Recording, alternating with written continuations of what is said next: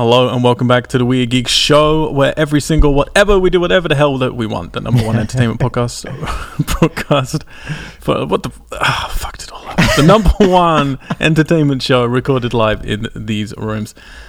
Our normal rigmarole is gone now. I've lost it. I want to do the horror show one every single time, Alex. It's heartbreaking. An era is over. Nate has left our group chats. The group has splintered. Yep. Factions are forming. But yeah, I'm your host, Al White, and joining me for a little fireside chat this week is Alexander Chard. OG, right here. We are going to talk a lot of video games, probably a little bit of movies. We're just going to catch up because we haven't talked in a while about what we're playing and stuff. And we thought instead of doing a phone call, let's just record it.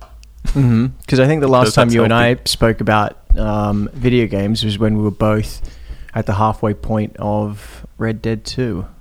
I could be wrong. We may have spoken after that. We definitely haven't. We definitely have not done a Red Dead wrap up. I know, and I'm really frustrated by that. And I've actually had a few people ask me, like, "Are you doing a spoiler cast?" And I was like, "Well, yeah, we plan to, but we're waiting for Justin originally to finish it." And then I presume Justin did, but he's been sort of out and about and in Hawaii a lot and doing fun things. But we should definitely reach out to him and some others and see if anyone wants to talk about it. Yep. Because we're a bit past the sell-by date now, I guess, for that game. Which is such a shame, like how long the sort of shelf life is for video games now before you move on to something new and shiny. Yep. But that said, Rockstar just came out this week yesterday, whatever it was, to say like, hey, we've got all this new content that's coming to online. Basically brackets, please come back and keep playing our game, even though Apex Legends and everything else is out. So yeah, still stuff to play. For people who want us to be talking about Apex Legends, because that's the thing that everybody is talking about, there will be another show that's going up at the beginning of next week. Well, probably around about the same time as this, maybe a day or two afterwards. That's going to be me and Lee Cumley and maybe somebody else. We're going to do a whole podcast just specifically to do with Battle Royales. So we're going to talk in PUBG with Fortnite, Apex Legends, Realm Royale, and all of that. Well, Blackout. BRs. Do people call them BRs? Yeah, I mean, no. They probably do. I don't know. I was just thinking, I wonder how there's a whole generation of kids now who have gone back probably towards Battle Royale, the Japanese movie, and are really disappointed that it doesn't have concentric circles just closing in. Right. Because it's like on a grid system, aren't they? And little blocks shut off. I still haven't seen that movie. I remember you and Tanro being shocked and telling me to go and watch it. That's crazy. That's a real classic. I would have thought you would see it. Yep. You'd like it. Or not. Don't like Japanese people. No. You just hate all ethnic minorities. Alex, although I'm going to talk about it next week, are you aware of Apex Legends? Has that touched your life in any way? I am aware of it. I wasn't aware of it until you messaged our group and were like, hey guys, come check this out. But as I've talked about in the past,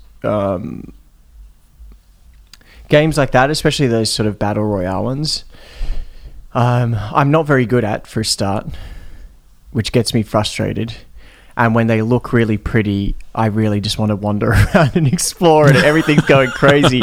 And so it just doesn't. It doesn't suit what I look for in games.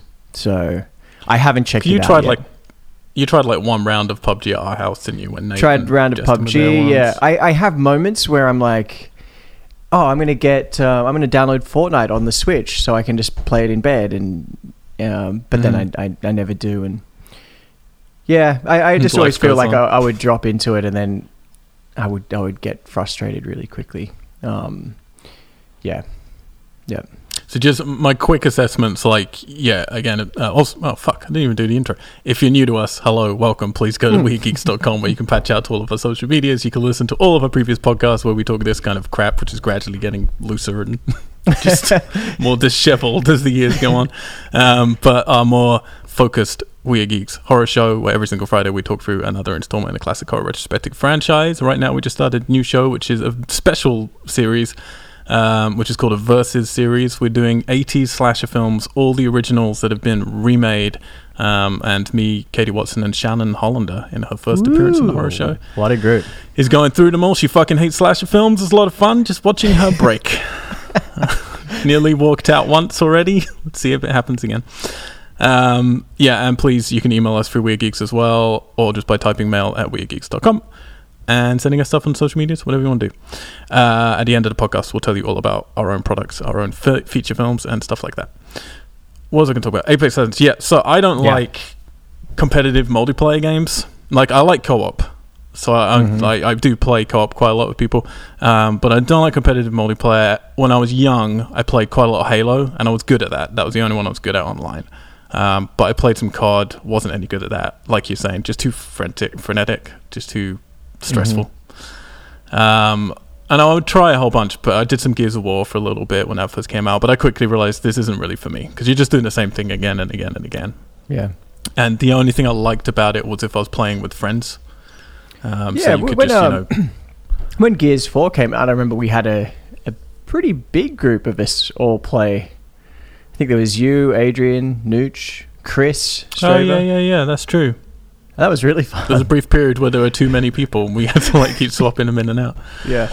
I like that. I like when you've been talking over your mic, having a chat, strategizing, talking about your day while playing a game together.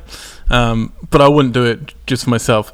The battle royales, however, have appealed to me a bit more, just because PUBG's like big open world. You can get lost in it, be quiet in it, and it's kind of peaceful if you play it the way I do, which is not an aggressive way. It's kind of a passive, if I was really there kind of way.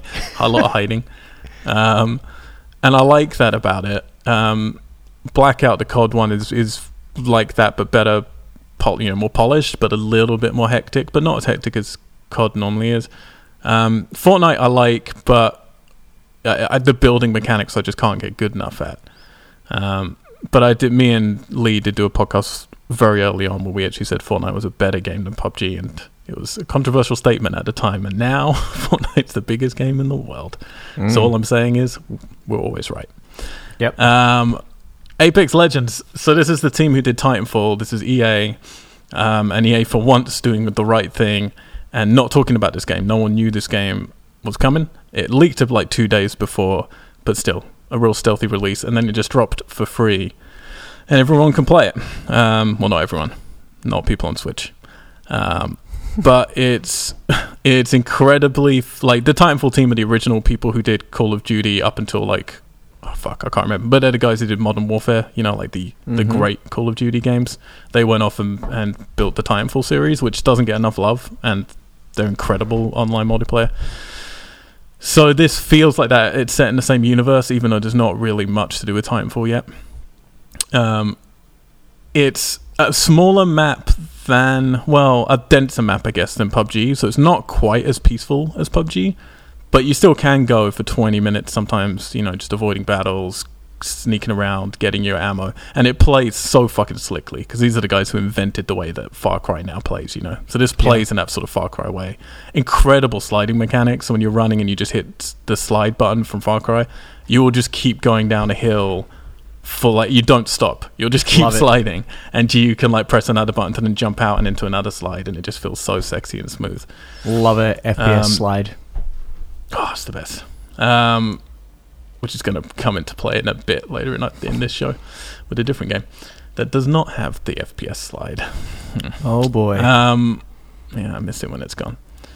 But yeah, no, I mean, in short, I'll get into it next week, but I just want to say to you, because I haven't talked to you about it, I have not been this obsessively online, playing a game online, since my GTA Online days many, many, many years ago. Quite a lot of years ago now, like 4 years ago or something like that. This has got me every single day. I wake up and I just play a little bit of Apex Legends, and then at night time my friends are online. It's let's all just hook up, chat, and play some Apex Legends, and people will go off and other people will come in. And even though it's ostensibly pointless, because the whole point of a battle royale is you can't start the game better than anybody else, so your XP can't give you new powers or anything like that. It just gives you skins and costumes and stuff. So it's kind of why even bother? Because you're not really progressing, but you do learn tactics, you get better, I'm playing a lot with Chris Straver, and we're just learning how to get better and better at the game, even though he's better than I am, but I suck. But it just feels so fucking good to play that it's a joy almost every time. So yeah, I'm loving it. And it had, so within 24 hours of it releasing, 1 million people played it. Within a week, 25 million people had played Apex Legends. Small numbers. Potatoes.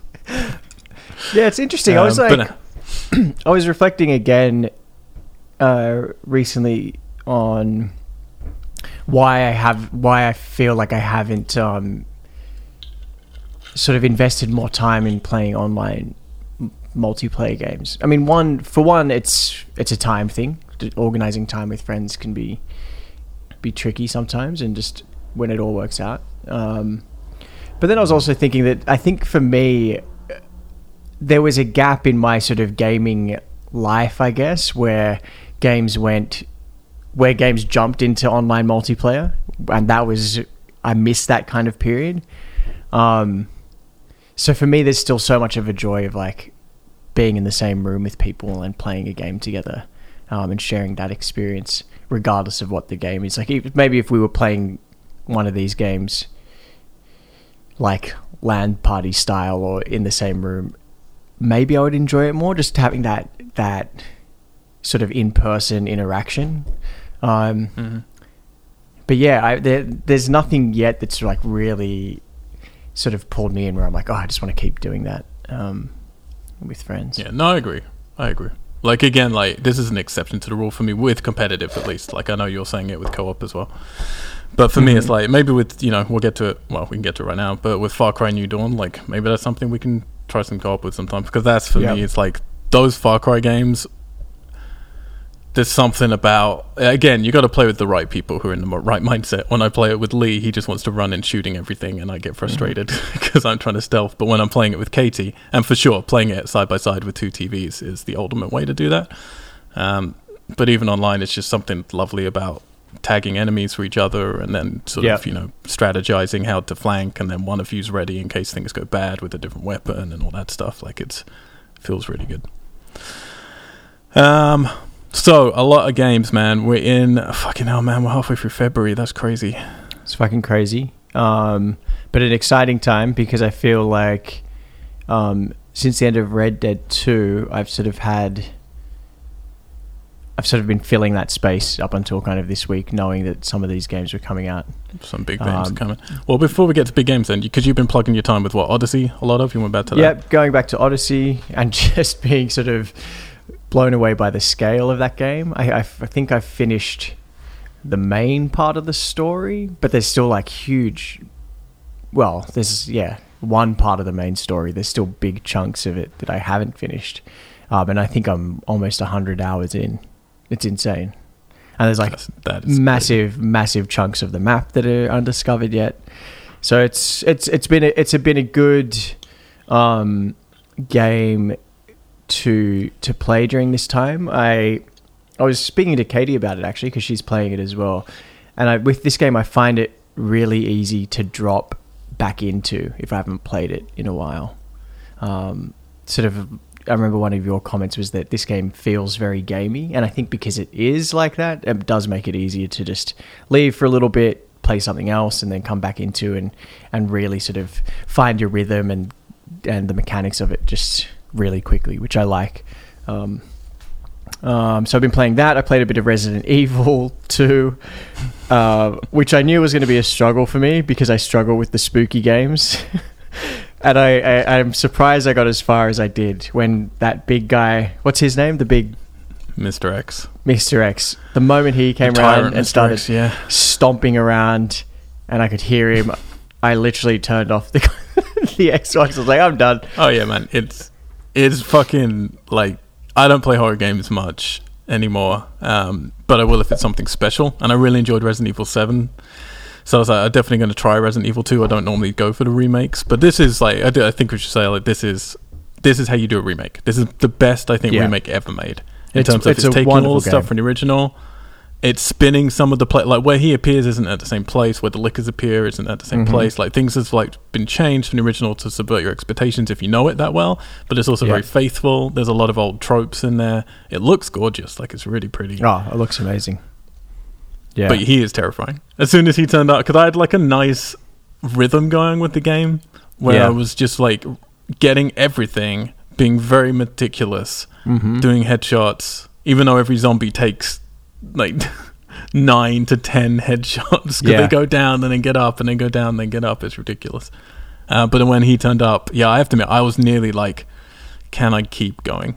Because he's just too... I don't need that pressure right now. Yeah. And it's when you realize he can come into that main hall. Did you get that happen to you? Like that's when I was just like, fuck, man.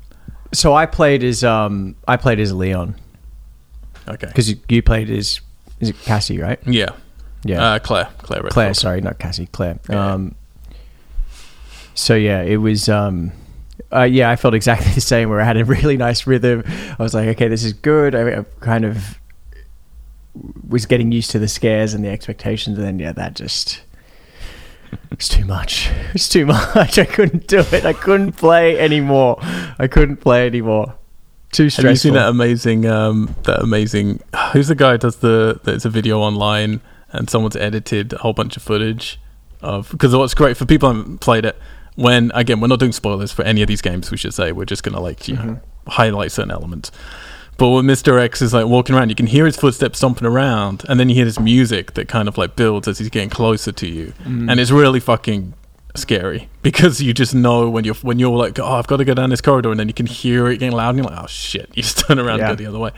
But someone took that and who did the track, the song with the X gonna give it to you? I don't know. That song, I've forgotten who it is. They've done that, so whenever he's nearby, you can just hear that in the distance getting louder and then fading, and then suddenly he comes through a wall and the music just like blasts out. It's fucking hilarious. Oh man. But yeah, beautiful looking game. Really looks amazing. Yeah. I completed that game, and I'm very proud because I don't complete many games nowadays. But I did keep going with it. I really love it. I thought it was excellent. I thought it was a brilliant game. I'm fed up though at the end of every Resident Evil game you're in laboratories. Laboratory. I don't need it. So has that been the only game that you've been playing up until this point? Before Apex? No, hang on. Before I get to, I do want to ask you with Odyssey then, because a lot of people who respected Red Dead were like, yeah, but I respect the hell out of it. I think the story is incredible, but I didn't enjoy playing it because it's not gamey. And a lot of them then went back to Odyssey and said they preferred Odyssey.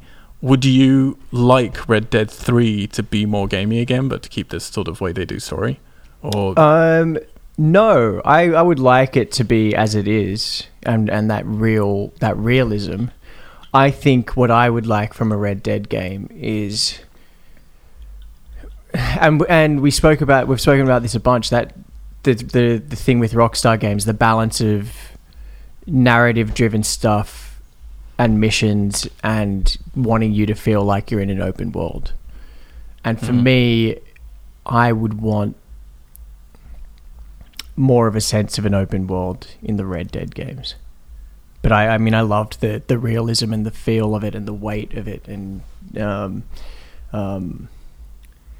but yes, I ended up shifting to sort of the experience that you had of just like, okay, but there are moments here where I feel like I'm being forced into the narrative where I do want to take a step back, and I want to have, where I wanted to get more out of this beautiful, beautiful world that they had created.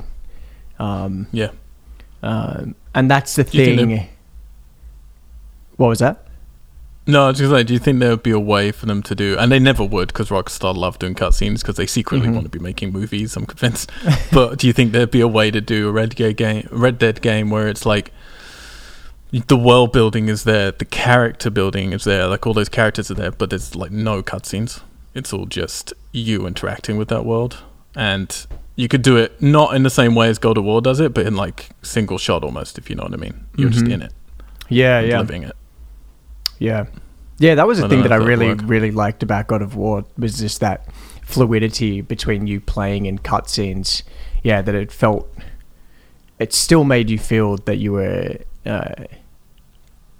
involved in those moments, rather than it's just like, oh, cool, I'll just put the controller down here. But yeah, I wouldn't give up that sort of realism and the beauty of that game and make it more gamey for sure. Yeah, it's my problem when people say that stuff. It's like, as has been well documented, I was very frustrated with some of the ways they incorporated that. But I don't want them to not keep trying to do that, because no one else is. So it's like, why? You don't want everything to be the same. Like, and for people who are saying, oh, but it's not as much fun, it's like, well, it's not always about having fun. Like, I don't like this idea that games are just about having fun. They can be about experiences and, getting you entrenched in a story in different ways than just entertaining you. Because it's funny, like, even just playing Odyssey the other day, and I was riding my horse and just going over different landscapes, and there's no variation in how, like, the horse or you react to the environment and how it changes. And that was a moment where I was like, oh, I missed that sort of realism from Red Dead, where you can, like, you really see it or you feel it in your controls. Like, it was just a hell of an achievement. Yeah, no, for sure.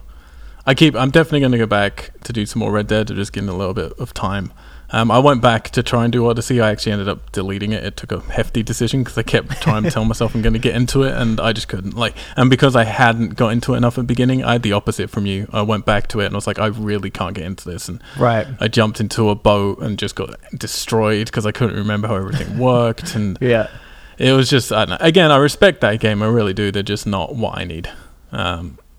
Which, I'm happy that they're evolving and they're doing different things, but it's just not what I'm looking for. Well, the thing with Odyssey too is I really have enjoyed the lead character, Cassandra, but so many of the characters outside of her, or like the character that plays her brother, just awful. Right. Like, awful. Right. Just the voice acting, and it just, it's nowhere near, it doesn't feel anywhere near as polished as Red Dead or God of War, as far as like the characters outside of your lead, which still aren't the same as Naughty Dog or something. So it's like there's all these levels of greatness now. I tried to play Kingdom Hearts 3, the much hyped game for 15 years or however long it's been. I fucking hate Kingdom Hearts 3, man. I hate it so much. I did a tweet. Your mini Twitter review is very funny. I meant it sincerely. I was trying not to be an arsehole about it, but just the main menu, just made me want to throw my face against a wall. Like, it just looks like something from the PS2 era. It's so antiquated. The cutscenes go on forever, just forever, and the dialogue's terrible, and the voice acting's terrible. And then you suffer through all of that, and you get to these levels which are these Disney themed levels, which I guess if you really, and I enjoy Disney, but if you really love Disney, maybe you're going to get something out of.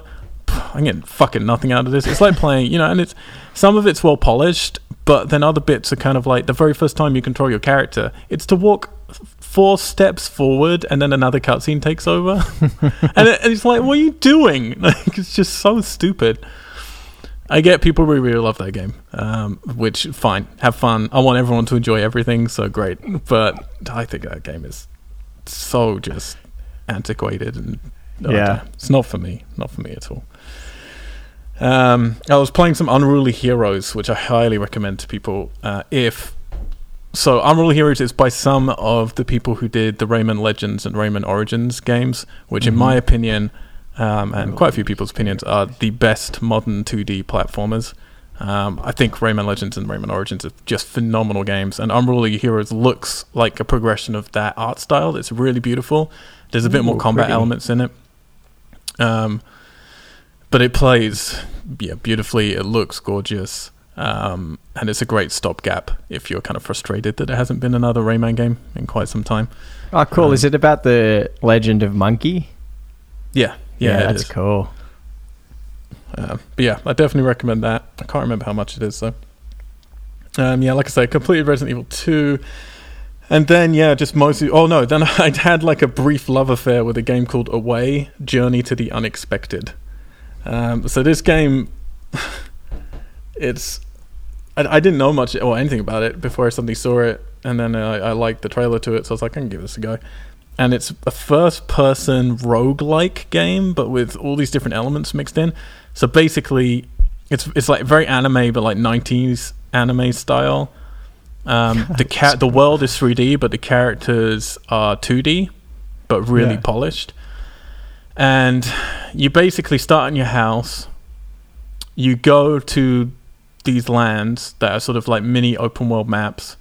You can collect cubes, which allow you to collect friends who can then help you create a team that have different attributes.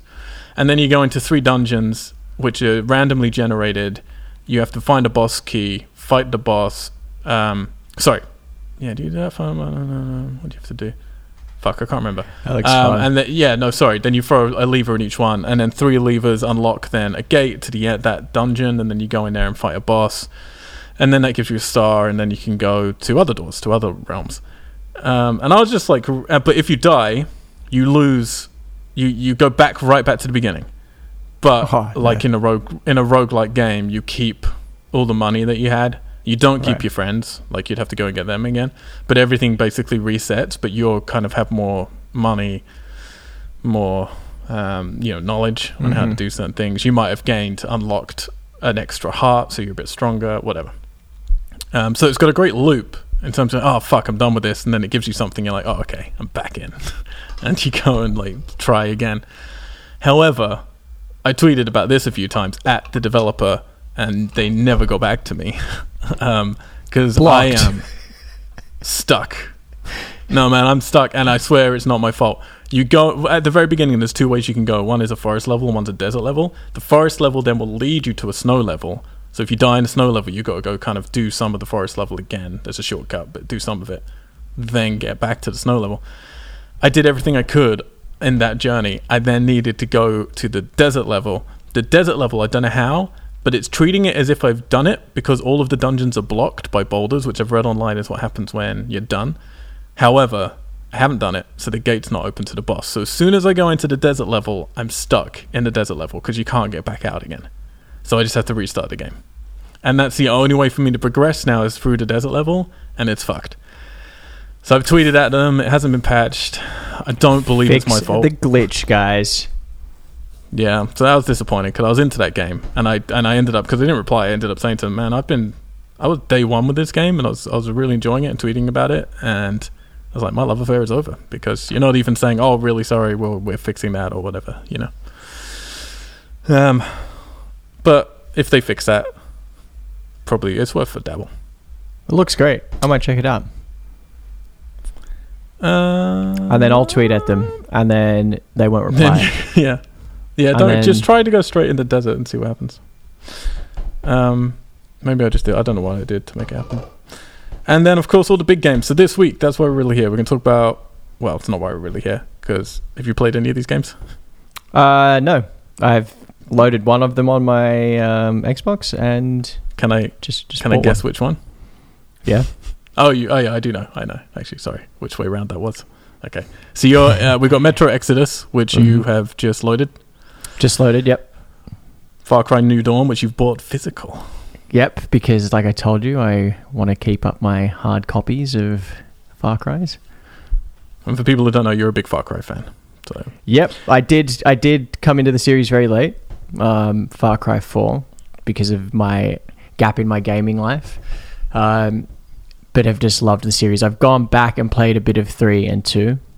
Hard to go back. Which is difficult, but I can certainly appreciate where they've got to by going and seeing those games, for sure. I still prefer the story in 3 to any of them, but yeah, it's hard to go back from the sort of mechanics of the modern ones. Mm-hmm. You play Primal as well. Played Primal, I loved it. I really loved Primal. I don't know if many people did. I think it's got some passionate defenders. I liked it just because I got to use a bow and arrow the whole time. Well, this is what's so weird. This is what I was saying to you, is like, I played Far Cry 4. Well, yeah, 4 then Primal then 5, wasn't it? I played Far Cry 4 almost exclusively with the bow and arrow. Like, that's all I wanted to play it with. So I was so excited to do Primal. But then there was something about Primal just like, ugh. Yeah. I think it was like that I had to play just with a bow and arrow. Kind of annoyed me, because then it wasn't like my choice. And Yeah, and also just something about the map just felt a bit too claustrophobic to me. Not being able to do the nice paragliding and stuff like that. Not paragliding, whatever, squirrel shooting. But no, I like Bramble Fire.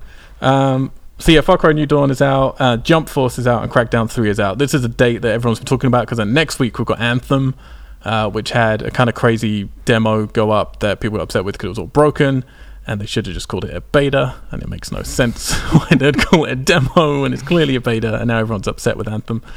And then what's out after that? There's something else big, whatever. But yeah, 4 big games. I've played a few hours in each of them. I'm sorry, I'm just looking at the list now, trying to decide what. Let's just get rid of Jump Force straight away. So Jump Force is basically it's from Shonen Jump, the Japanese manga compendiums where they come out with One Piece, Dragon Ball. I think One Punch Man is from it as well, isn't he? Other people as well that I've forgotten now. Bleach, is Bleach in it? I don't know. All of those people. And this is like 30 characters or something. I believe, I'll be honest, I don't know that much about it, but it looked kind of pretty and people were really hyped about it. It's a fighting game, but when you start it, which I did, I've put like an hour and a half into it, but when you start, you create your character, which took me ages, and I didn't expect to create a character. I thought, wait, you create a character? Yeah. Interesting. I know. And then they train you how to fight in just such an antiquated way where I'm just like, I had to spend about 20 minutes just being taught how to push up and tap X. And then a cutscene happened that went on for literally maybe 10 minutes. And it was so bad. So bad. I was getting really frustrated. And then it finally comes out of that, and then it just goes back into another cutscene. And I was like, and I was really, and there's no skipping anything. I was getting quite frustrated. So I've only just got into really playing it. So I'll be honest, I can't really have an opinion on it properly yet, but I'm already out. That's okay. The amount of cutscenes annoyed the crap out of me. I'm hoping if I push a little bit further, it'll just give me the fun fighting game that I want. I don't need all the story stuff. Maybe there's a different option in the main menu. I'll go back through it, but I just shoved some in quickly before we jumped on this podcast. So, I mean, the Dragon Ball part of it is a big draw for me, but I'm not going to play it probably. Well, I may just to check it out, but for those reasons. The thing is, we've got Dragon Ball Fighters, so if people want a Dragon Ball fighting game, that's beautiful and great. And I'm holding out for the new the Dragon Ball RPG that was announced. Oh yeah. I'm always hoping. I always want like a great Zelda Dragon Ball. Yeah, that'd be fucking cool.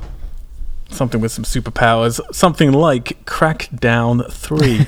So, Alex, in your gaming gap that I have heard legend of, does that mean you never got to play Crackdown 1? I never got to play Crackdown 1, no. Okay. So Crackdown 1 came out Xbox 360 right at the beginning of the Xbox 360. I think it was either a launch day or a launch window game. Right. But it came with a Halo 3, I think it was, online multiplayer code. But like a beta code back in those days where you had to like buy a disc for one game to get the code for another game to play it early. Yeah. So a lot of people bought Crackdown just to play that, and then found out that Crackdown was a delightful game.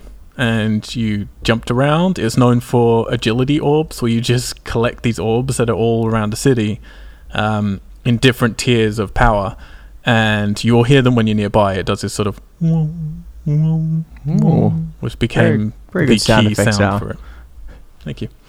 No, I was fucking crazy about this game, and my ex-girlfriend used to play a lot of it as well.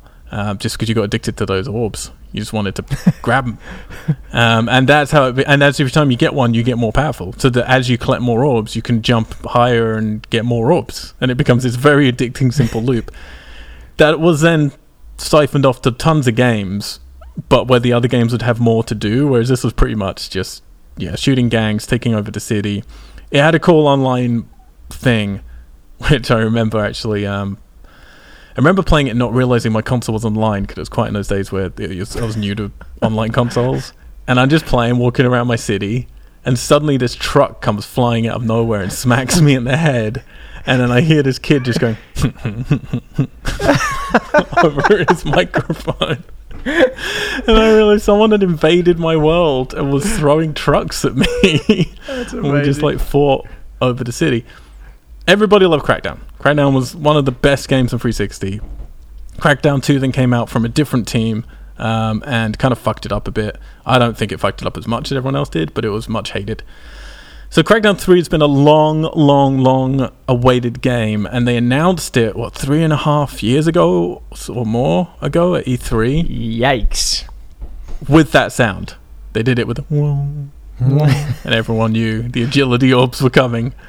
And it's become a running joke because they announced it looked basically finished. They said it was going to be running off of the cloud, which allowed them extra power was going to be siphoned to your Xbox through the cloud to allow the massive destruction of the city. Interesting. And it was this whole new technology that they wanted to do. And then it just disappeared. And they kept not talking about it. And then they kept not showing it for years. And no one really knew what was going on because people had played it like 3.5 years ago. Press people had played it. And then it finally got announced when it was going to come out. It got pushed, I think. And then now here it is. It's out. It's arrived. I've played maybe 3 hours of it. And Al, what do you think? Oh, man.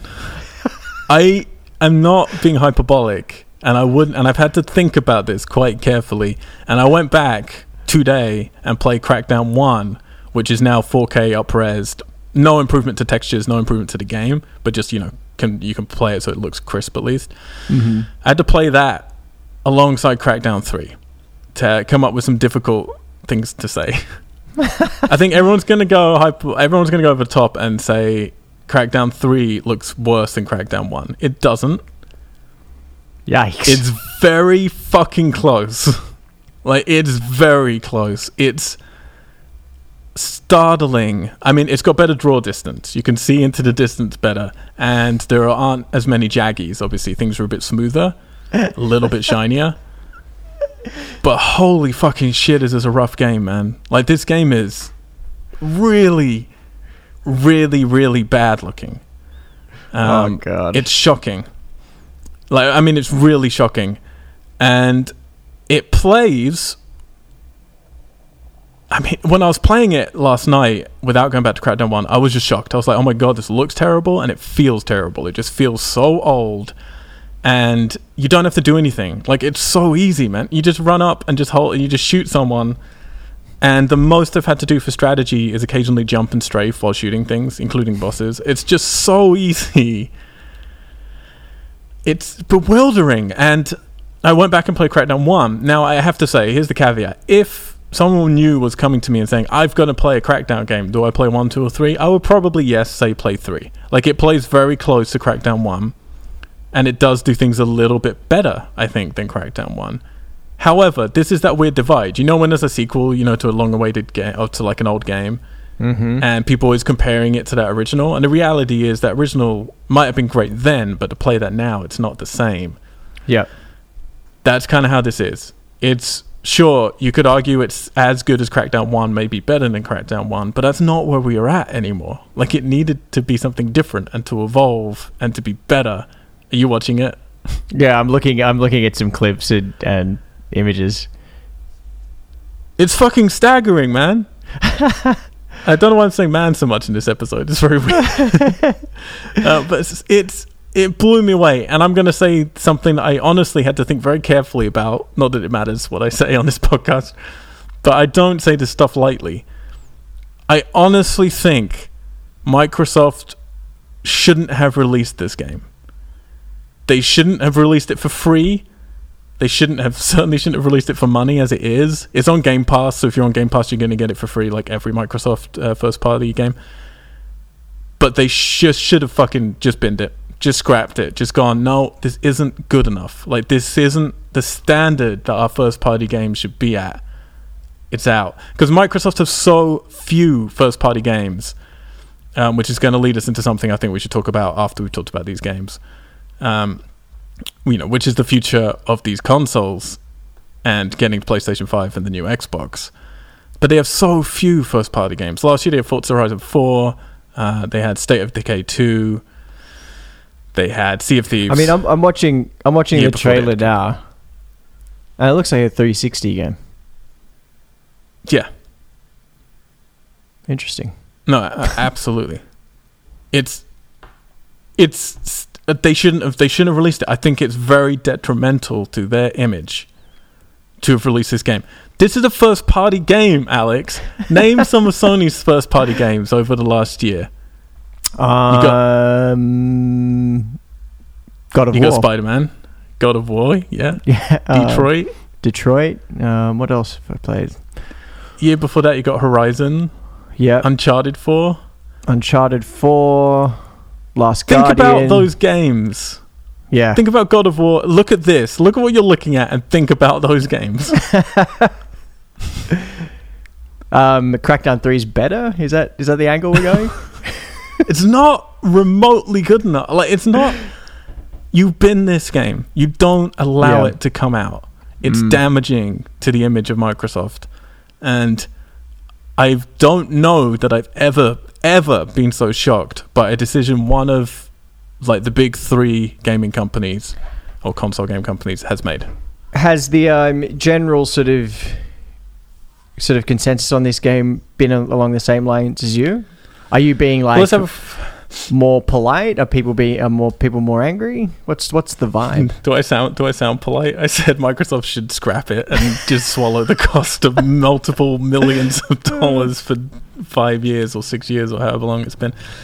I know IGN gave it a 5 out of 10, which I think is too high. I do. Right. I mean, here's the thing. You can switch off your brain. And in about 2.5 hours, I completed about 40% of this game. Like, not all of the little bits necessarily, but there's a map you're trying to basically take back. I took back nearly half of the map. And maybe it gets a lot harder, so it slows you down. But I might still keep playing just out of sort of perverse curiosity, and because it's just so easy to do. It's just mind-numbingly just turn your brain off and just press the buttons. And there is still an enjoyable thing that comes from collecting the agility orbs, but I got that how many years ago was Crackdown 1? Like, I think it said 2009. Yeah, I could totally believe that. It's crazy. So right now on Metacritic, Crackdown has a Metascore of 60 based on 51 critics, a user score of 3.5 based on 259. And I don't disagree. It's staggeringly stupid to release this game.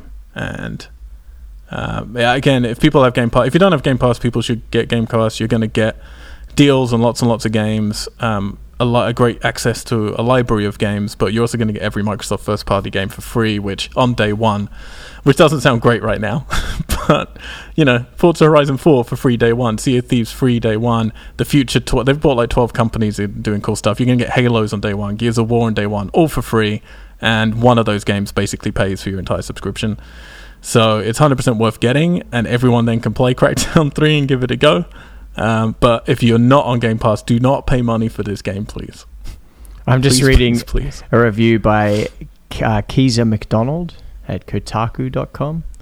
I like her last paragraph here. She said, "Still, we've ended up with 12 to 15 hours of uncomplicated fun that recaptures the good stuff about the first two Crackdown games without offering much of an evolution. It's like the last 10 years just didn't happen." Yeah. It really, really is. Amazing. Anyway, that's my Crackdown rant. I will not be checking that one. That's not at the top of my list. Again, just don't pay money for it. Like, anyone has Game Pass, do try it out because it's just perversely intriguing. So the other two big games, yes, are those things that we talked about that I've forgotten: Metro Exodus and Far Cry New Dawn. Yep. Now, you've never played a Metro game, you said, but you're intrigued. I am intrigued. So I don't know much about the series, to be honest. I remember seeing one of the early trailers for this game, and I thought it looked really, really beautiful. But I was also a bit hesitant because I guess I have Far Cry is the perfect type of first-person shooter for me because it's single player. I mean, yes, you can drop in and do co-op stuff. It's open world. You can do the sort of campaign story stuff at your own pace. You can explore. There's really time and space. It's not like everything's threatening you all at once and you're under attack. And that I really, really like. So yeah, so seeing this, I was like, what's it going to be like? I'm not sure. Is it worth checking out? And then I was also a little hesitant because of the spooky monster kind of factor. And I didn't know, because I know nothing about this game. I wasn't sure like how horror based it was. But then, yeah, you sent me a little, what was it that you sent the other day? You tagged me in, and it was sort of saying like the game demands you to take your time. Yeah. Take it slow, and in a time when like it was first-person shooters, it was from the IGN review. In time when first-person shooters keep accelerating, this game forces you to go slow. I love that, which appeals to you. Yeah, so I was like, I am definitely checking this out now, for sure. Yeah, I mean, I was surprised when you said the thing about the horror thing. It never occurred to me to see them as horror games. They're only horror in the same way that Gears of War is horror, you know? Right. There are some spooky creatures in Gears of War and some spooky moments, but at its heart, it's not a spooky game. Yeah. This, I guess, is a bit more spooky, but only because it's better at what it's doing. Like, it's very mood-based. So when you do have a spooky bit, sure, it might be a bit more spooky. This one, I would say, is the least spooky of the trilogy. Because the first two are mostly set underground in quite tense situations. This one is different. So this one, for people who don't know, Metris is the third Metro game, but don't worry about it. You do not need to have played the other ones at all. They're all kind of self-contained. They're based on this Russian book, which is an international bestseller, I believe. And the team that do these games originally used to do PC games like Stalker, which was based on the classic film Stalker from Russia, I believe, as well, which is really great. I used to love Stalker on PC, but I didn't have a PC, so I'd play a bit at my friend's house, and it was exactly what I wanted at that point, which is huge open world, very realistic, and now we get lots of that stuff, you know. Mm-hmm.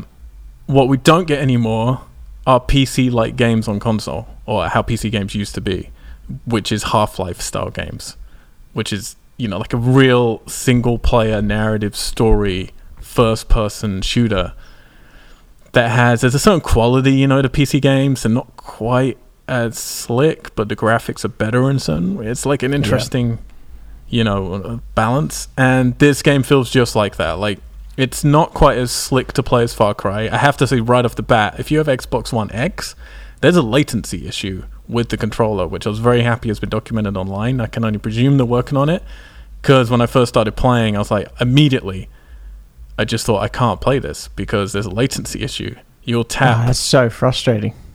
Yeah, any direction on your analog stick, it takes like half a second for it to happen, and that half a second feels a long time. Was that like happening Apex Legends constantly as you were playing it, or would it just sort of constantly happen every now and again? No, it's the whole time. So it feels a bit treacly. Which I got used to. Like, I can play it like that, but I really hope they patch it soon, because it is detrimental to the game. And I believe that's only on Xbox One X that it's like that. It's, for anyone who thinks Red Dead Redemption 2 is an exception for how beautiful games can look, this game is fucking beautiful. Like, the environments, particularly on the X, are just so pretty. The facial animations are good, but not, you know, they're trying to go for super realism, but it's really these environments. And going from this to Far Cry, which we'll talk about in a second, New Dawn, I was really struck with just how the attention to detail in these environments are. It's a staggering game. The gameplay of it is very good, but no, it's not quite as slick as Far Cry. Like, you don't have slide mechanics, which upsets me. But it's not that type of game. It's not about fluid movement and feeling like a hero. It's about feeling like an ordinary person. And it's got that old school PC Half-Life vibe to it. And I really miss Half-Life style games, so I've been really, really excited about this. And then as I was reading some reviews just where it came out, they're all very high, but with a few caveats to problems with the game. And as I was playing it, the latency was a problem. Obviously, that would be patched. My biggest problem so far, some of the voice acting's good, some of it's not. You know, again, it's very good for games, but not as good as it should be.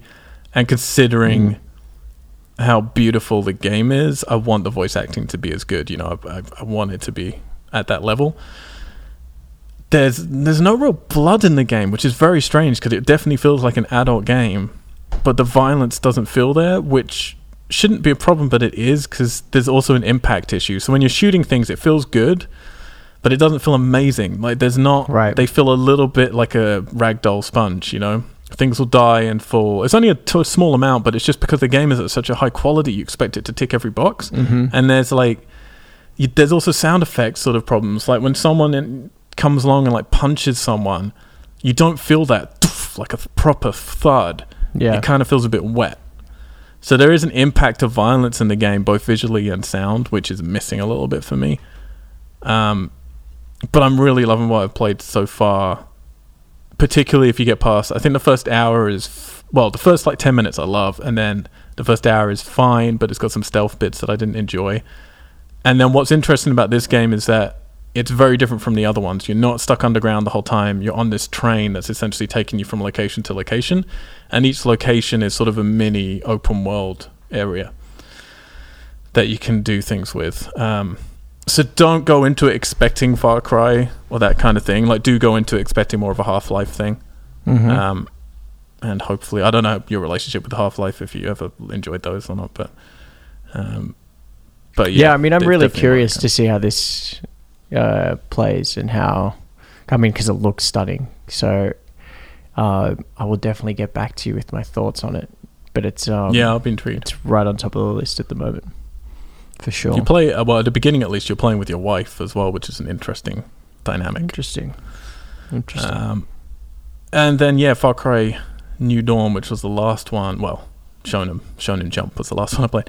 But I played that after Metro, and immediately just felt like, I feel so good to be back in Hope County, to get all those slick controls, great reaction when you're shooting people. It just felt, when you're talking about going back to Odyssey and getting back in the swing, this feels just like that, you know? It's like, it's so good. And how is that jump for you going? Because obviously between Far Cry 4 and Far Cry Primal, it was like, okay, we're basically using the same map, but we're repackaging it into something different. Whereas here, narratively at least, it's in the same place 17 years later. How is the impact of that going into it for you? Well, I'm not far enough into the story to really get the repercussions in that way, but gameplay, I mean, it looks beautiful. It's very similar, but, you know, with all this technicolor kind of foliage and weird mutant creatures and stuff. Because this game's $40 rather than $60, so, you know, it's definitely a stopgap kind of game. If this game had been announced as DLC for Far Cry 5, I was thinking about it how we mentally approach games, you know, and rather than it being a new game, it was like, no, New Dawn, that's new DLC, download it now. It patches into that opening screen of Far Cry 5. I don't know what reviews this is getting yet, but I think it would get like really, really high reviews. I think it would be, this is one of the best DLCs out there because it takes what's already there and does something new with it. As a game on its own, sure, you can moan that you know these locations, but everything feels different. Yeah. But with that nice similarity. I don't know. I'm really enjoying it. It's very weird though, because they both that and Metro both start with train elements. They both start with a very similar opening cutscene shot of a camera that's in like a single shot telling a story. They both start with you paired up with a female. It's very weird. There's a lot of parody between the two, but very different. And it was strange. I was playing Metro and going, I love the look of it. Some of these controls aren't quite right, but it's so nice to be back in a proper, like, slow-paced first-person shooter. And then I went to Far Cry, and it was immediately like, this feels so good. Yeah. And it looks gorgeous, but as soon as I stopped, like, in a room in Far Cry, and I went to get a drink, and I came back, and I immediately even said out loud, because I'm a crazy person who talks out loud to myself in Airbnb. I was just like, that's not as good at all. Like, when you're inside a house in Far Cry New Dawn compared to like being inside a house in Metro Exodus, there's no comparison. Like, it definitely feels and looks more gamey in Far Cry. Yeah. Whereas Metro feels like a lived-in world. But the gameplay of Far Cry is definitely more fun and enjoyable. Yeah, because I mean, I'm really looking forward. I actually really like the idea that they were like, we're going to keep it in Hope County and show you the sort of aftermath of the ending of Far Cry 5 17 years later. But it does, from the moment they released the trailer, it felt very much like, oh, this is a big DLC thing. It very much felt like that.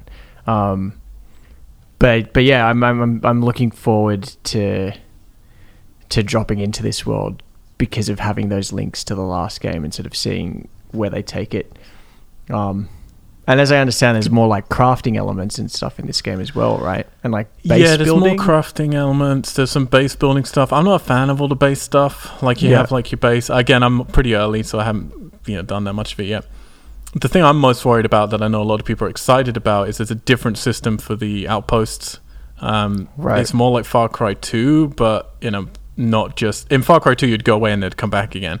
In this, it's built into a system where things improve. Loot, I think, gets better, or XP gets better, but people move back into the outpost. You can't just clear them out.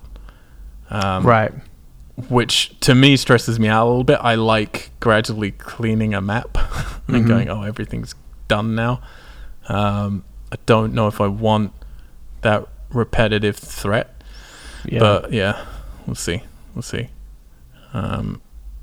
was I going to say? Oh, yeah, could you play as a girl in Far Cry 5 at the beginning? Oh, like was that an option? I can't remember. I don't think do you have a choice? I didn't think so. Maybe we're wrong. Because in this one, you get to choose if you want to be a guy or a girl. Maybe you could, actually. I think you could. Because I spent a substantial amount of time trying to decide, do I want to be a girl or a guy in Far Cry New Dawn? And then eventually I picked the girl, and I realized, it's first person. So all I'm going to get is a instead of a whenever you jump. Yeah, no, you could in Far Cry 5 choose between a male or a female. I think I did actually in Far Cry 5. What for you, what dictates the gender choices when you play games?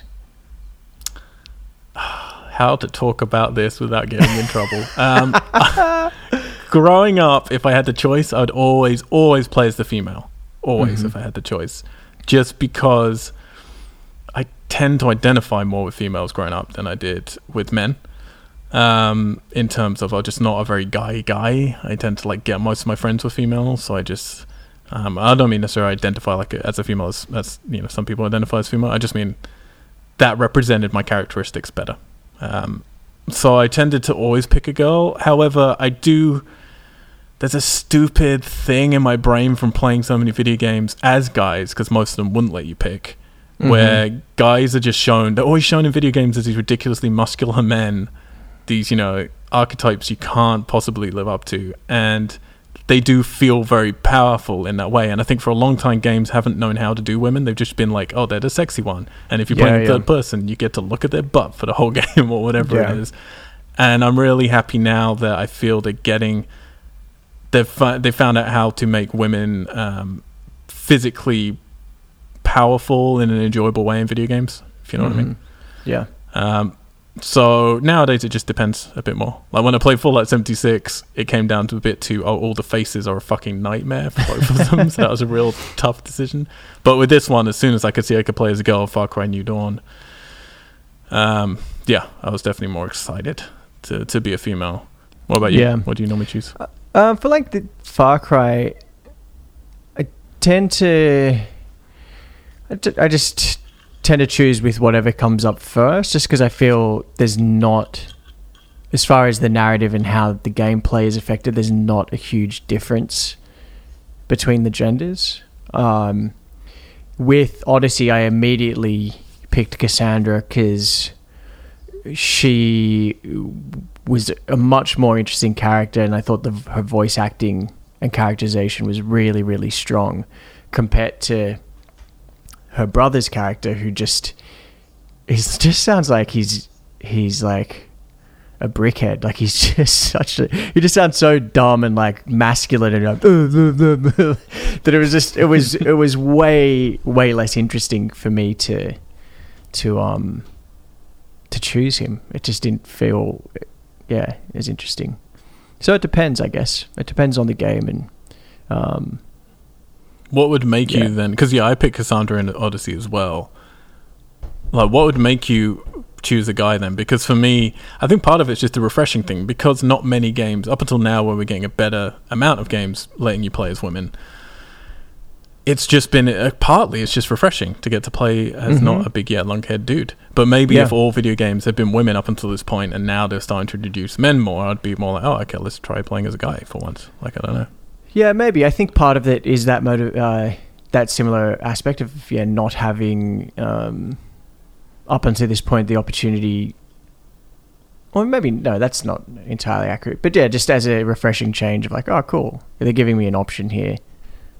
I'm just going to choose the female character because it'll play out. And I guess I always like to see how, especially in games where there is violence, and I guess I'm also curious in how much they adapt that or don't adapt that. Is it just you play the exact same story regardless of gender and you encounter the same sort of levels of physicality or violence? Do they sort of cater things to each gender? So I'm always curious in that respect.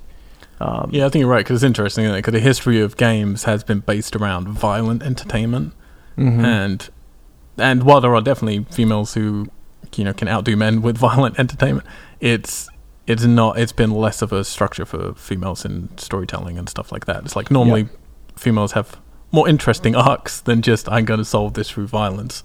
Yeah. So yeah, I think it can sometimes be a challenge for a developer. For me, the greatest balance of that was The Last of Us, where you played as Joel and Ellie, and you sort of saw the contrast in their skills, their abilities, their age and experience. But then also, if you finish that game and then you go on to play the DLC, which is exclusively like Ellie's story as a prequel to that, like that was just fucking awesome. Like it was. Yeah. And I think in the new one, you're going to be as Ellie. You're going to be as Ellie, yeah. Primarily. What was I going to say? Words. My brain's really tired today. Far Cry. New Dawn. Far Cry. There was something else to do. Fuck it. Who cares? I'm genuinely ready. As I'm sitting here right now and we're talking about it, I'm excited to play both of these games. My worry was I'm really into Apex Legends. I was like, shit, 4 games are coming out. I'm going to get into all, like, at least 3 of them. I'm not into Crackdown. I'm not into Shonen Jump. I am into Metro and Far Cry, but I think Metro I'll be happy to take I don't know, maybe I'll blitz through it, but I feel like there's going to be a nice slow pace to play through that game. Yeah, I was going to say, do you think you'll find yourself investing time more into one than the other? Did like naturally kind of just they give very different things. They do. So I mean, I'll be interested how you feel about them, because yeah, they itch different things. I don't know. They itch different things. No, they scratch different itches, I guess. I don't know.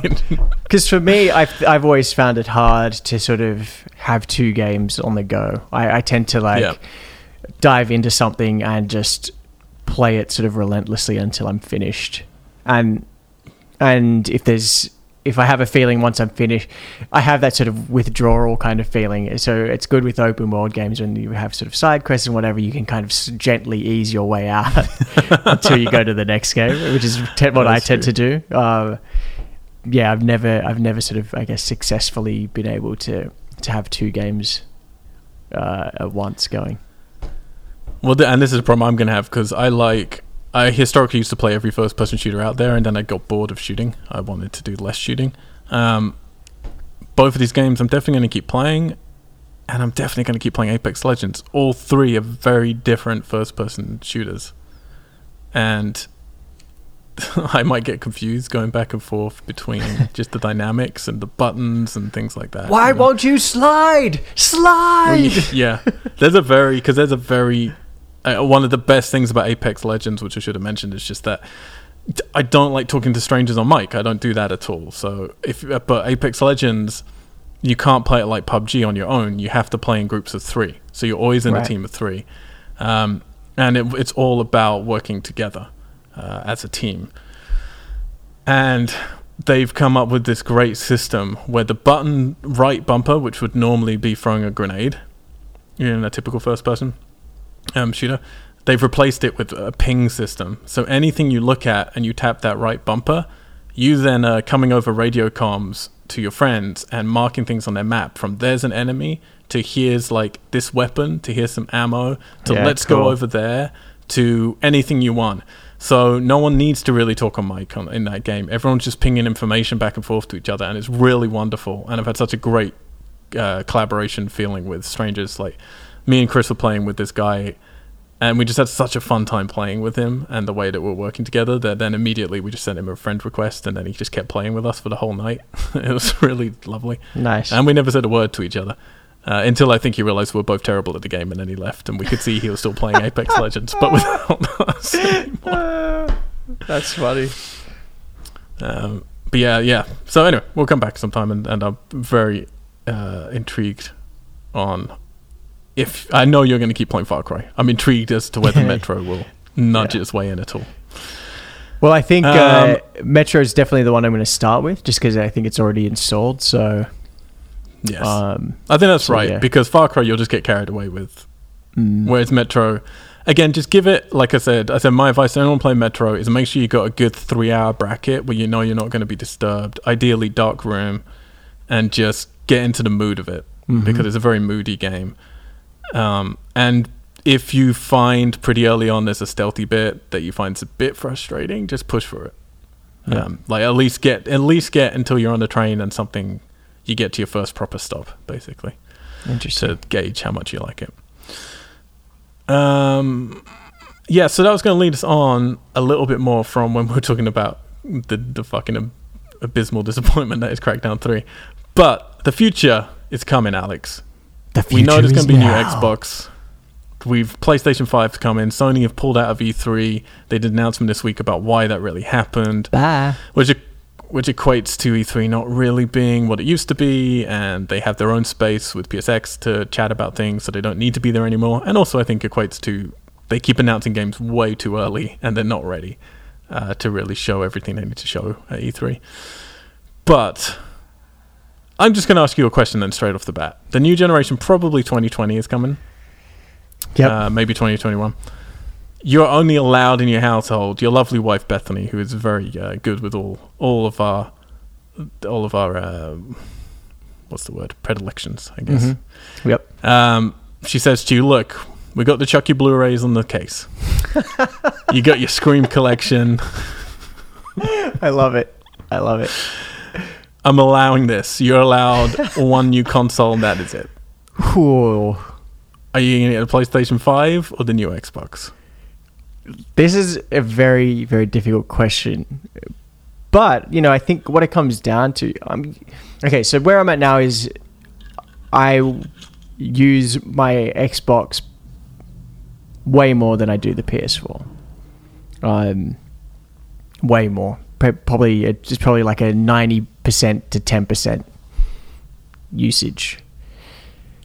But I find whenever there's a PS4 exclusive release, or when they drop a trailer for an exclusive that's coming up, those are the games that always get me the most excited. And it's always been like that. So moving forward, if I had to choose one, as much as I am more comfortable and almost prefer the sort of the Xbox, and from its hardware to just its interface and how it operates, as much as I prefer that, if I'm purely going on a game-based decision, it would be the PS5. Hurts though, doesn't it?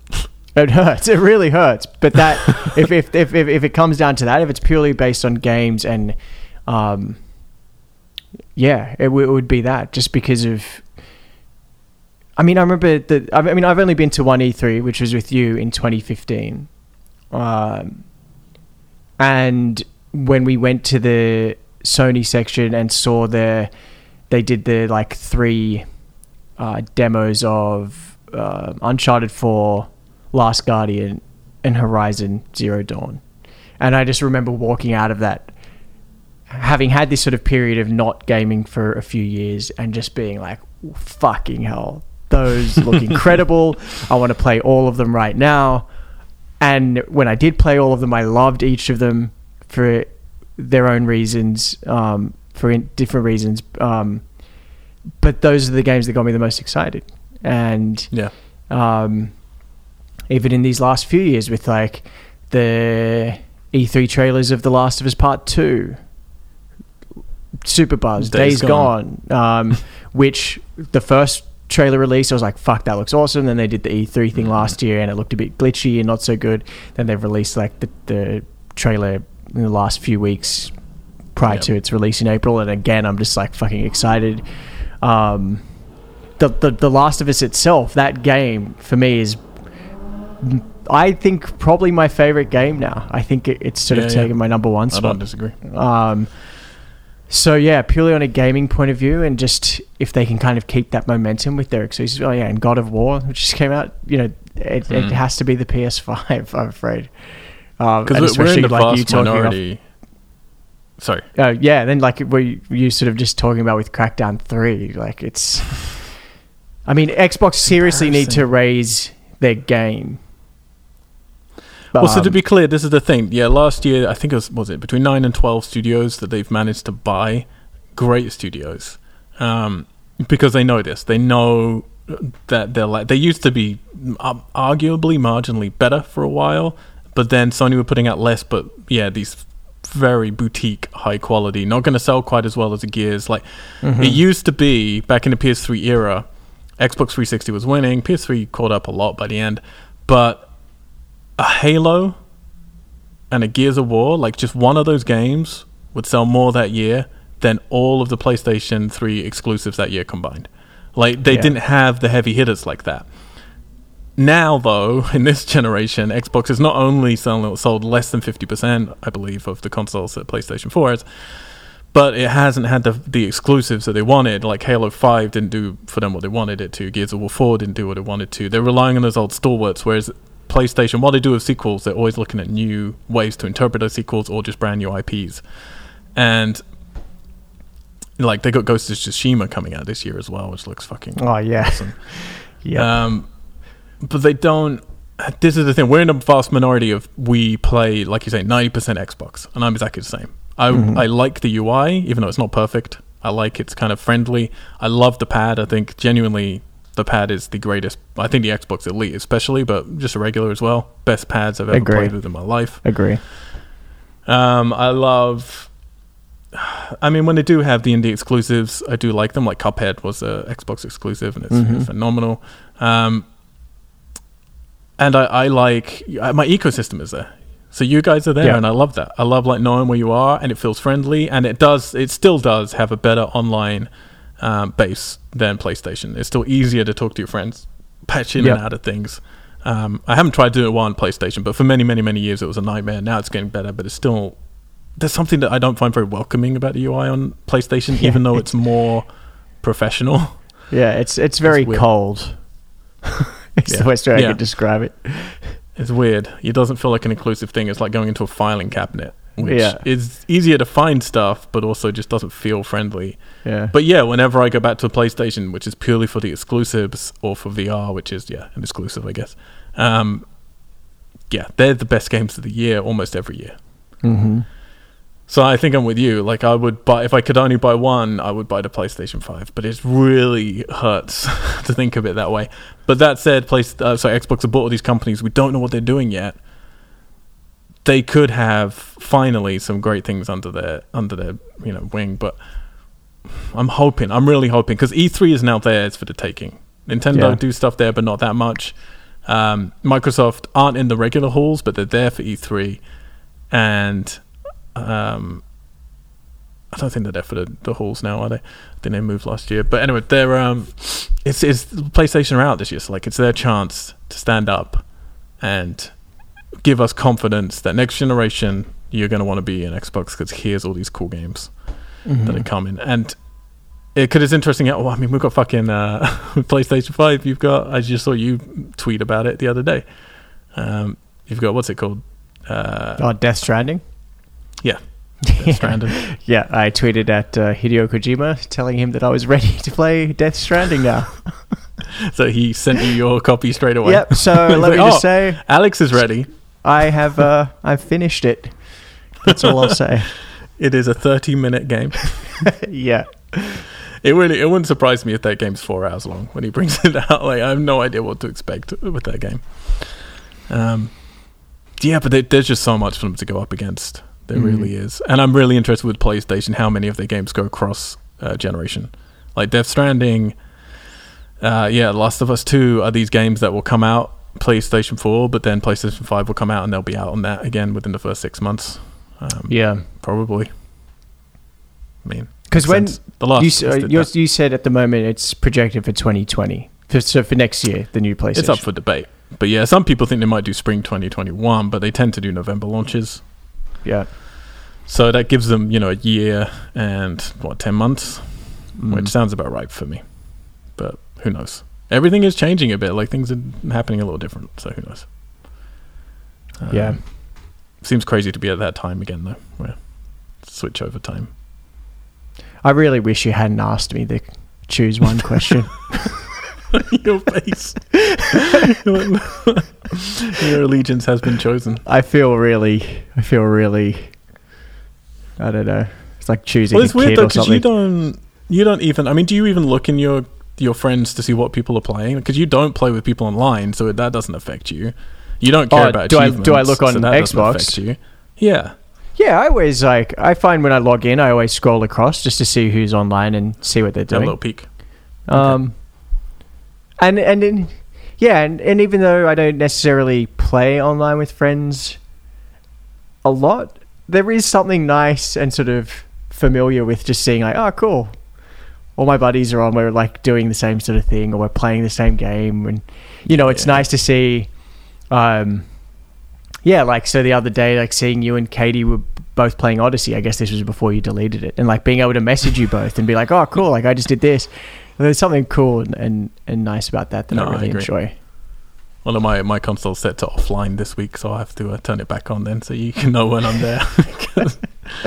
I just had like one night, because everyone was playing Apex, and I was a night where I was like, I just want to play something different without anyone asking me to play a game with them. So I slunk into the offline world.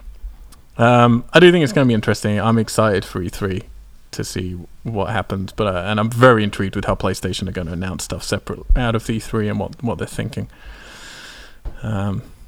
But we've got a great year ahead of us. Some cool games I'm excited to get into. It's just it's just the amount of content that comes out. I mean, it's the same with film and TV. There's so much to kind of keep up with, and the quality and standards are so high. But it's a joy. It's a joy to be alive. It's a joy to be alive and wasting our lives playing video games.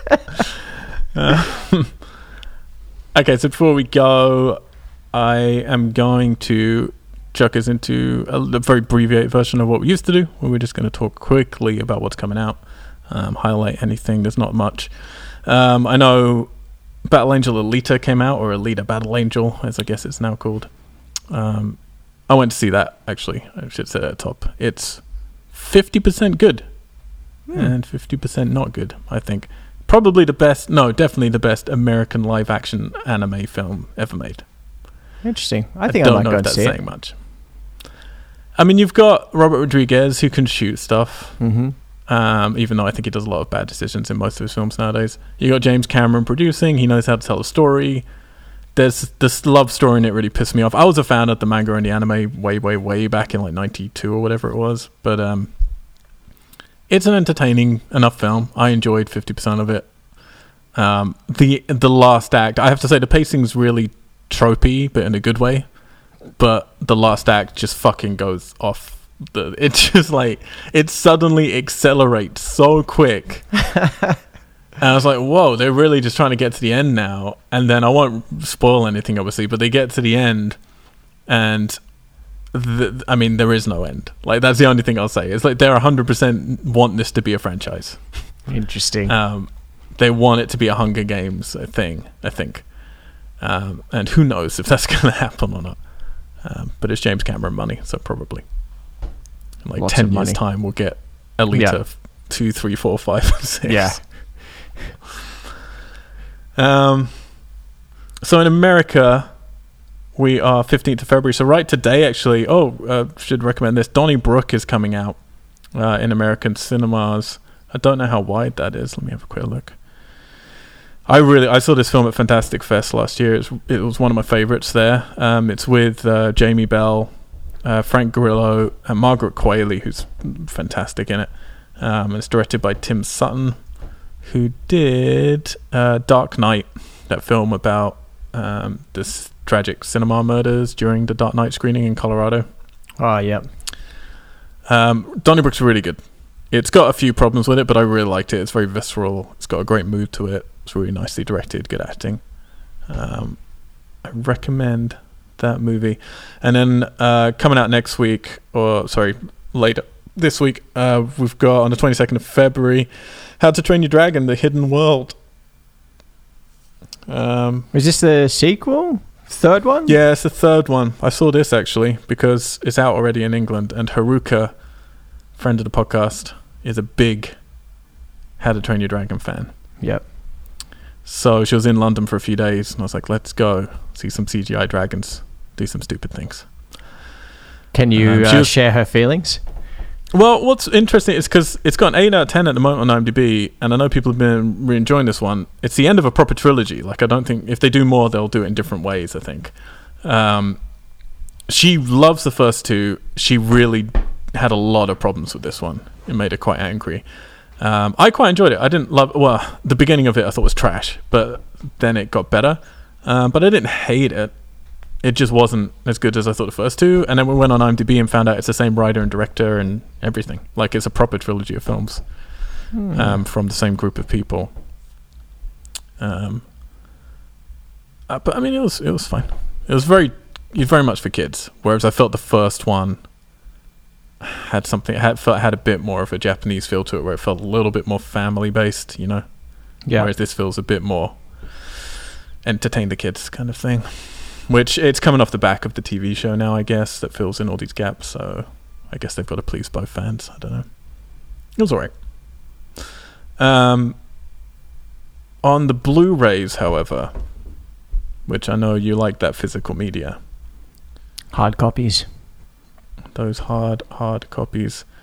Coming out this week in America, again, probably on digital, I guess. You got Overlord, which is going 4K as well. That's a film also saw at Fantastic Fest. J.J. Abrams produced. That's on my list. I really didn't like it, actually, but I know a lot of people do like it, so check it out. The first half of it I liked. The second half I thought was really bad, because it was the bit I was looking forward to. A Star is Born comes out. That's on 4K, which hasn't been on the top of my list. Still haven't seen it. Don't really want to. That's a kind of movie everyone thinks I'm going to hate, and I watched it and I was like, I feel very little. I don't feel anger. I don't feel joy. It was just a film that I watched. Just for some of our listeners, if you go back to our 2018 end of year film review podcast, you can hear Adrian Auld do a very good Lady Gaga kind of like impression thing, which made me giggle. What else is coming out? Robin Hood is coming to 4K. That film that just disappeared when it hit cinemas. Do you not see the trailers for that one? It's insane. No, absolutely insane. He's like firing 3 arrows at the same time. Oh wait, I did. Yeah, it's so fucking stupid. So you can get that. There's even a limited edition steelbook if you're into that on 4K. Nah. Yeah, and I'm very pleased to see the Backbeat is coming out finally to Blu-ray, which is, I don't think it's ever been on Blu-ray anywhere in the world. That's a film from 1994 about the fifth member of the Beatles. I used to really like this movie a lot. It shows why he left, and it shows the origin of the Beatles when they were just playing cover songs in little bars around Europe. I used to really love it. I could go back to it now and it's terrible. But I was always sad they never brought it out on Blu-ray. Anything else coming out? Let me see. Oh, I see getting a new Blu-ray release. It's already been out. Is a little film called As Above, So Below, which you just watched. I did just watch because doing these horror retrospectives, Al, you have made me an even bigger horror fan. But you've also made my wife Bethany a horror fan. So often when we are sitting down choosing a movie over the weekend, we tend to go through the horror lists. And we watched this one last weekend and really, really enjoyed it. Really, really enjoyed it. Yeah. It's good, right? It's just a decent, like glossy, fun found footage movie. And I think having watched Quarantine, which was directed by the same guy, which sort of lacked any kind of originality, as it was sort of a beat for beat remake of the Spanish film Rec, which you can listen to in our Rec retrospective. It was nice to see these sort of like refreshing ideas and retrospective. Wait, how do we never do that? Retrospective. But yeah, it was cool. It was great to watch this and see some sort of refreshing ideas that he had. Yeah, and originality. I'm trying to remember it now. I remembered feeling that way about it. I don't remember much about it. That one blends a little bit into a film called Jerusalem for me. And then I'm gonna I wish I was with you because I want to be with you when we watch Grave Encounters. I want to be sitting next to your little hoodie face. I think I will be right in my hood. And just so people know, when I say that, your hood? when we talk about, it means that Alex isn't circumcised.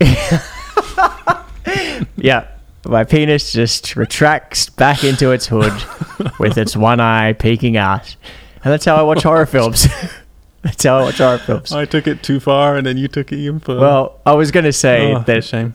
It wasn't that, but you said it was, and it is. So now it is.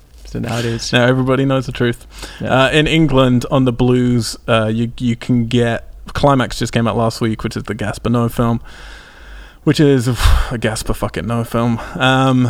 Hide and Go Shriek just came out on Blu-ray over here, by the way, which is a hidden 80s slasher gem that I'm very happy has gotten the Blu-ray treatment. A lot of fun.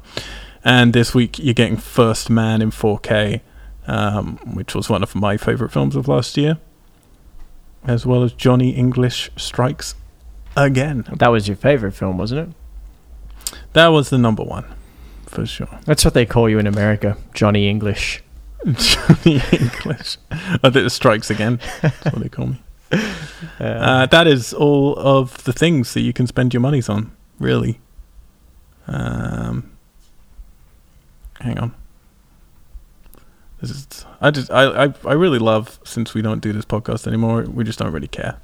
Like, do you remember how many hours of effort we used to put into prepping all this stuff, finding out who had done what? We'd all like send drafts to each other. Yep. Do the news. Now it's just like, we're just like, is this coming out? We all just want to go and play games. These are... So I just got the box office up for the top 10 worldwide grosses. This is very interesting, actually. There's a film called Mia and the White Line at number 10.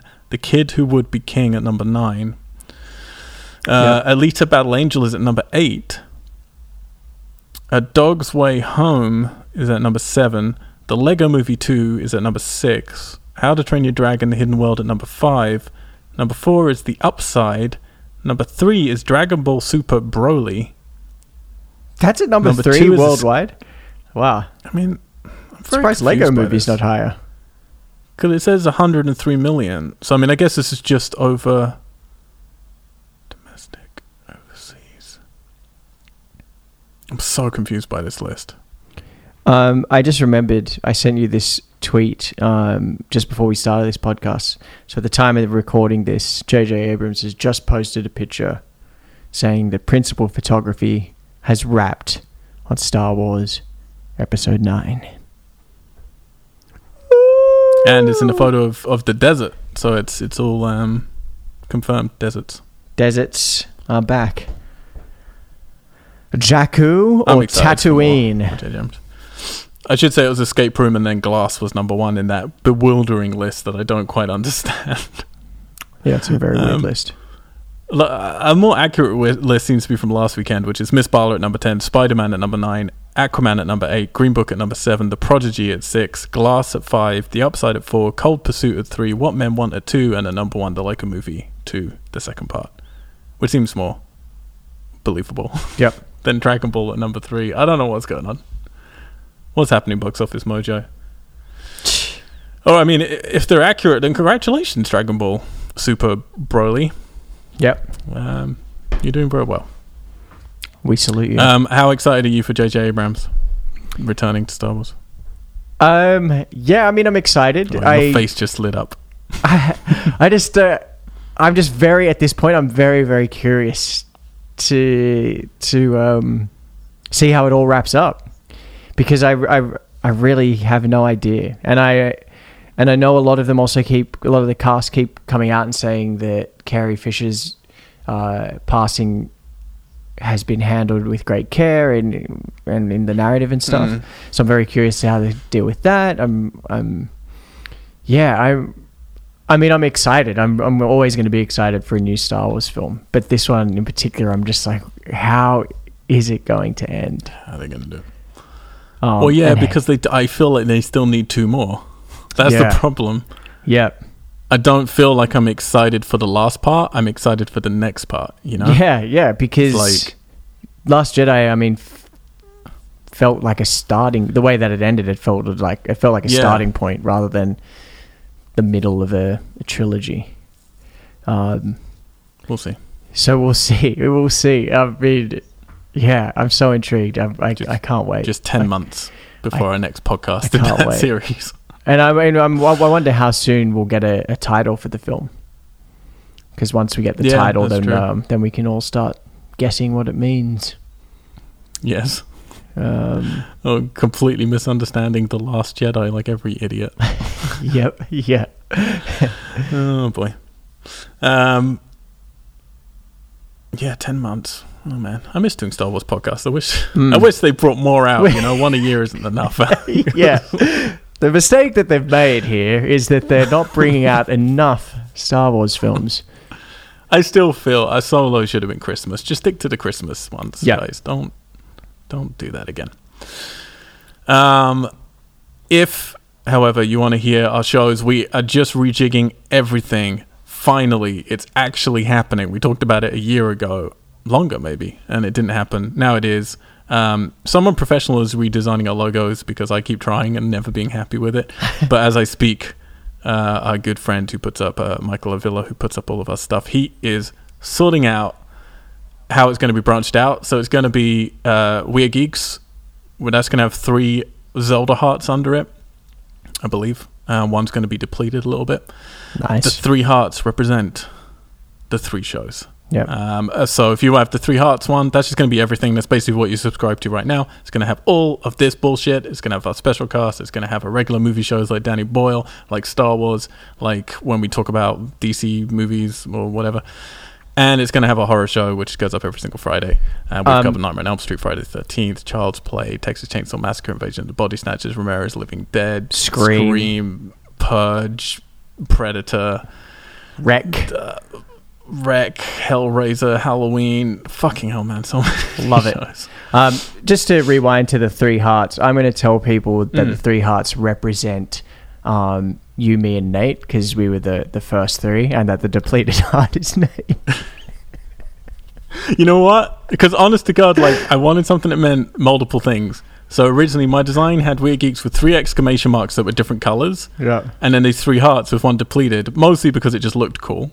But the 3 hearts were going to represent, that we normally have 3 podcasters on our horror show. Like, that's the rule normally, is 3. And I thought, okay, that's nice. And then 3 shows, 3, we'll just keep the 3 going. But you're absolutely right. The 3 original creators, and 1 is no longer with us because R.I.P. Nate hurts. But yeah, so that will be happening. And then you're also going to have, if you don't want everything, you can just subscribe to Weird Geeks, the show, which is what this is now going to be called. So if you just like rambling gaming and movie podcasts about our lives, it'll be called the show. And then there's Weird Geeks Horror Show, which is our main one every Friday. And then the third podcast is Weird Geeks Movie Show, which is where Danny Boyle and Star Wars and a few other little bits are. There's not much going to be in that one yet. So that'll be just... Well, actually, you know what? You can tell us, because something we've been trying to figure out, Alex, is... Yes. The movie show one. What do people want? Because I respect that people might just want horror, so they can just subscribe to the horror show. I respect that people might just want this, bullshit right now. They love They don't this. want to know about movies being torn apart. So they just want the show. But with Yeah. movie show, which obviously will have Danny Boyle and Star Wars and be Batman v Superman episodes and stuff like that, should the movie episodes have all of our movies, which includes all the horror and regular movie episodes, or should it just be non-horror episodes because people might want just non-horror? I don't know. Tell us what you want. If you're interested, please do. No, honestly, do tweet at us at Weird Geeks Show, or go to weirdgeeks.com and you can email us to let us know, because we don't know whether to have how to do that channel. That's the one that's causing us a little bit of problem. But yeah, so your voice does matter. Again, we're not going to do any patrons. We're not going to do any banner ads. We're not going to try and sell you any form of wigwam Yep. or tapestry, tapestry. or hoods that you can hide in. We're not going. Hoodies, I mean. We're not going to. Oh no, I was about to take it even further. I'm not going to do it. And we really, really, really appreciate it if you can support us in the only two ways that you can. Number one, hope you're writing this down. Go to iTunes. Type in Weird Geeks. Yep. In the podcast. You're going to see a picture of two girls looking arguably too happy. But they're having a good time, so let's not judge them. That's great. I'm happy they're happy. To the right of that, there's us. You're going to want to click on that, subscribe, and then leave a little star rating, because that helps us out. It helps promote us, and we're not, we do all this for free. We're not asking for any money. I mean, really, we should be paying you to listen to us, but this is the way the system works. Mm-hmm. So you can just subscribe and rate. That would help us out a whole bunch. The other way you can help us is by supporting the art that we create. Do it. We are a production company called We Are Tessellate, run out of London, LA, and Tokyo. And we make feature films, short films, weird things and ideas and mood stuff. And we've got some game stuff, which I think actually might finally be getting some steam. We're going to be moving into some game development soon, which I'm excited about. We're making Crackdown 4. Yeah. Happy to announce. We have our first feature film called Starfish, which is, as this podcast goes up, it's just been, the trailer's just come out, and the theatrical dates have come out. So you can go to starfishmixtape.com, and there you can see all the theatrical dates across America. I'm going to be there for most of the first nights. And Ali from the podcast, she's going to be there for some of it. Katie might be there for some of it. Christina might be there for some of it. Alex might even be there for a night. Hello. Who knows? Yeah. You can meet people, say hello, tell us you hate us, tell us just how much you love that 15-minute kill at the beginning of Child's Play 2. Mm-hmm. Whatever you want to do. Fuck, we didn't talk about the Child's Play trailer. We'll talk about that another week. It looks pretty cool. Oh, yeah. Looks pretty cool. Fuck. You don't like it? You're not convinced? No. I'm excited about it. But I'm also thinking Aubrey about Plaza. when Don Mancini liked my tweet. Creator of That's Child's Play. true. We made it. So yeah, go to starfishmixtape.com, check out a trailer, check out a theatrical, come say hello, support us that way. It means a whole bunch. Alex, where can people contact you and the World Wide Webs? Hey, find me on Twitter or Instagram at Alexander Chard. Yeah. Send me a message. I might not reply. But it's nice to know that you messaged me. 100% you won't reply. Send me a message and tell me about your experience with your hoodies.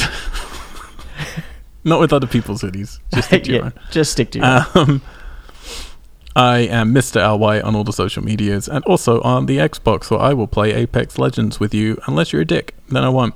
Don't go running into battles when you don't have to, alright? It's fine to fight people, but know also when not to fight. Yep. That's the only way we'll survive as a human race. Yep. We'll be back who knows when, but on Friday you can listen to the next episode in our 80s slasher remake podcast, which is going to be Prom Night, and it has some great disco tunes in it, so enjoy that.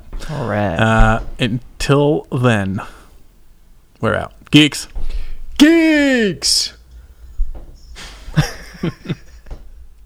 The fucking shambles, and I love it.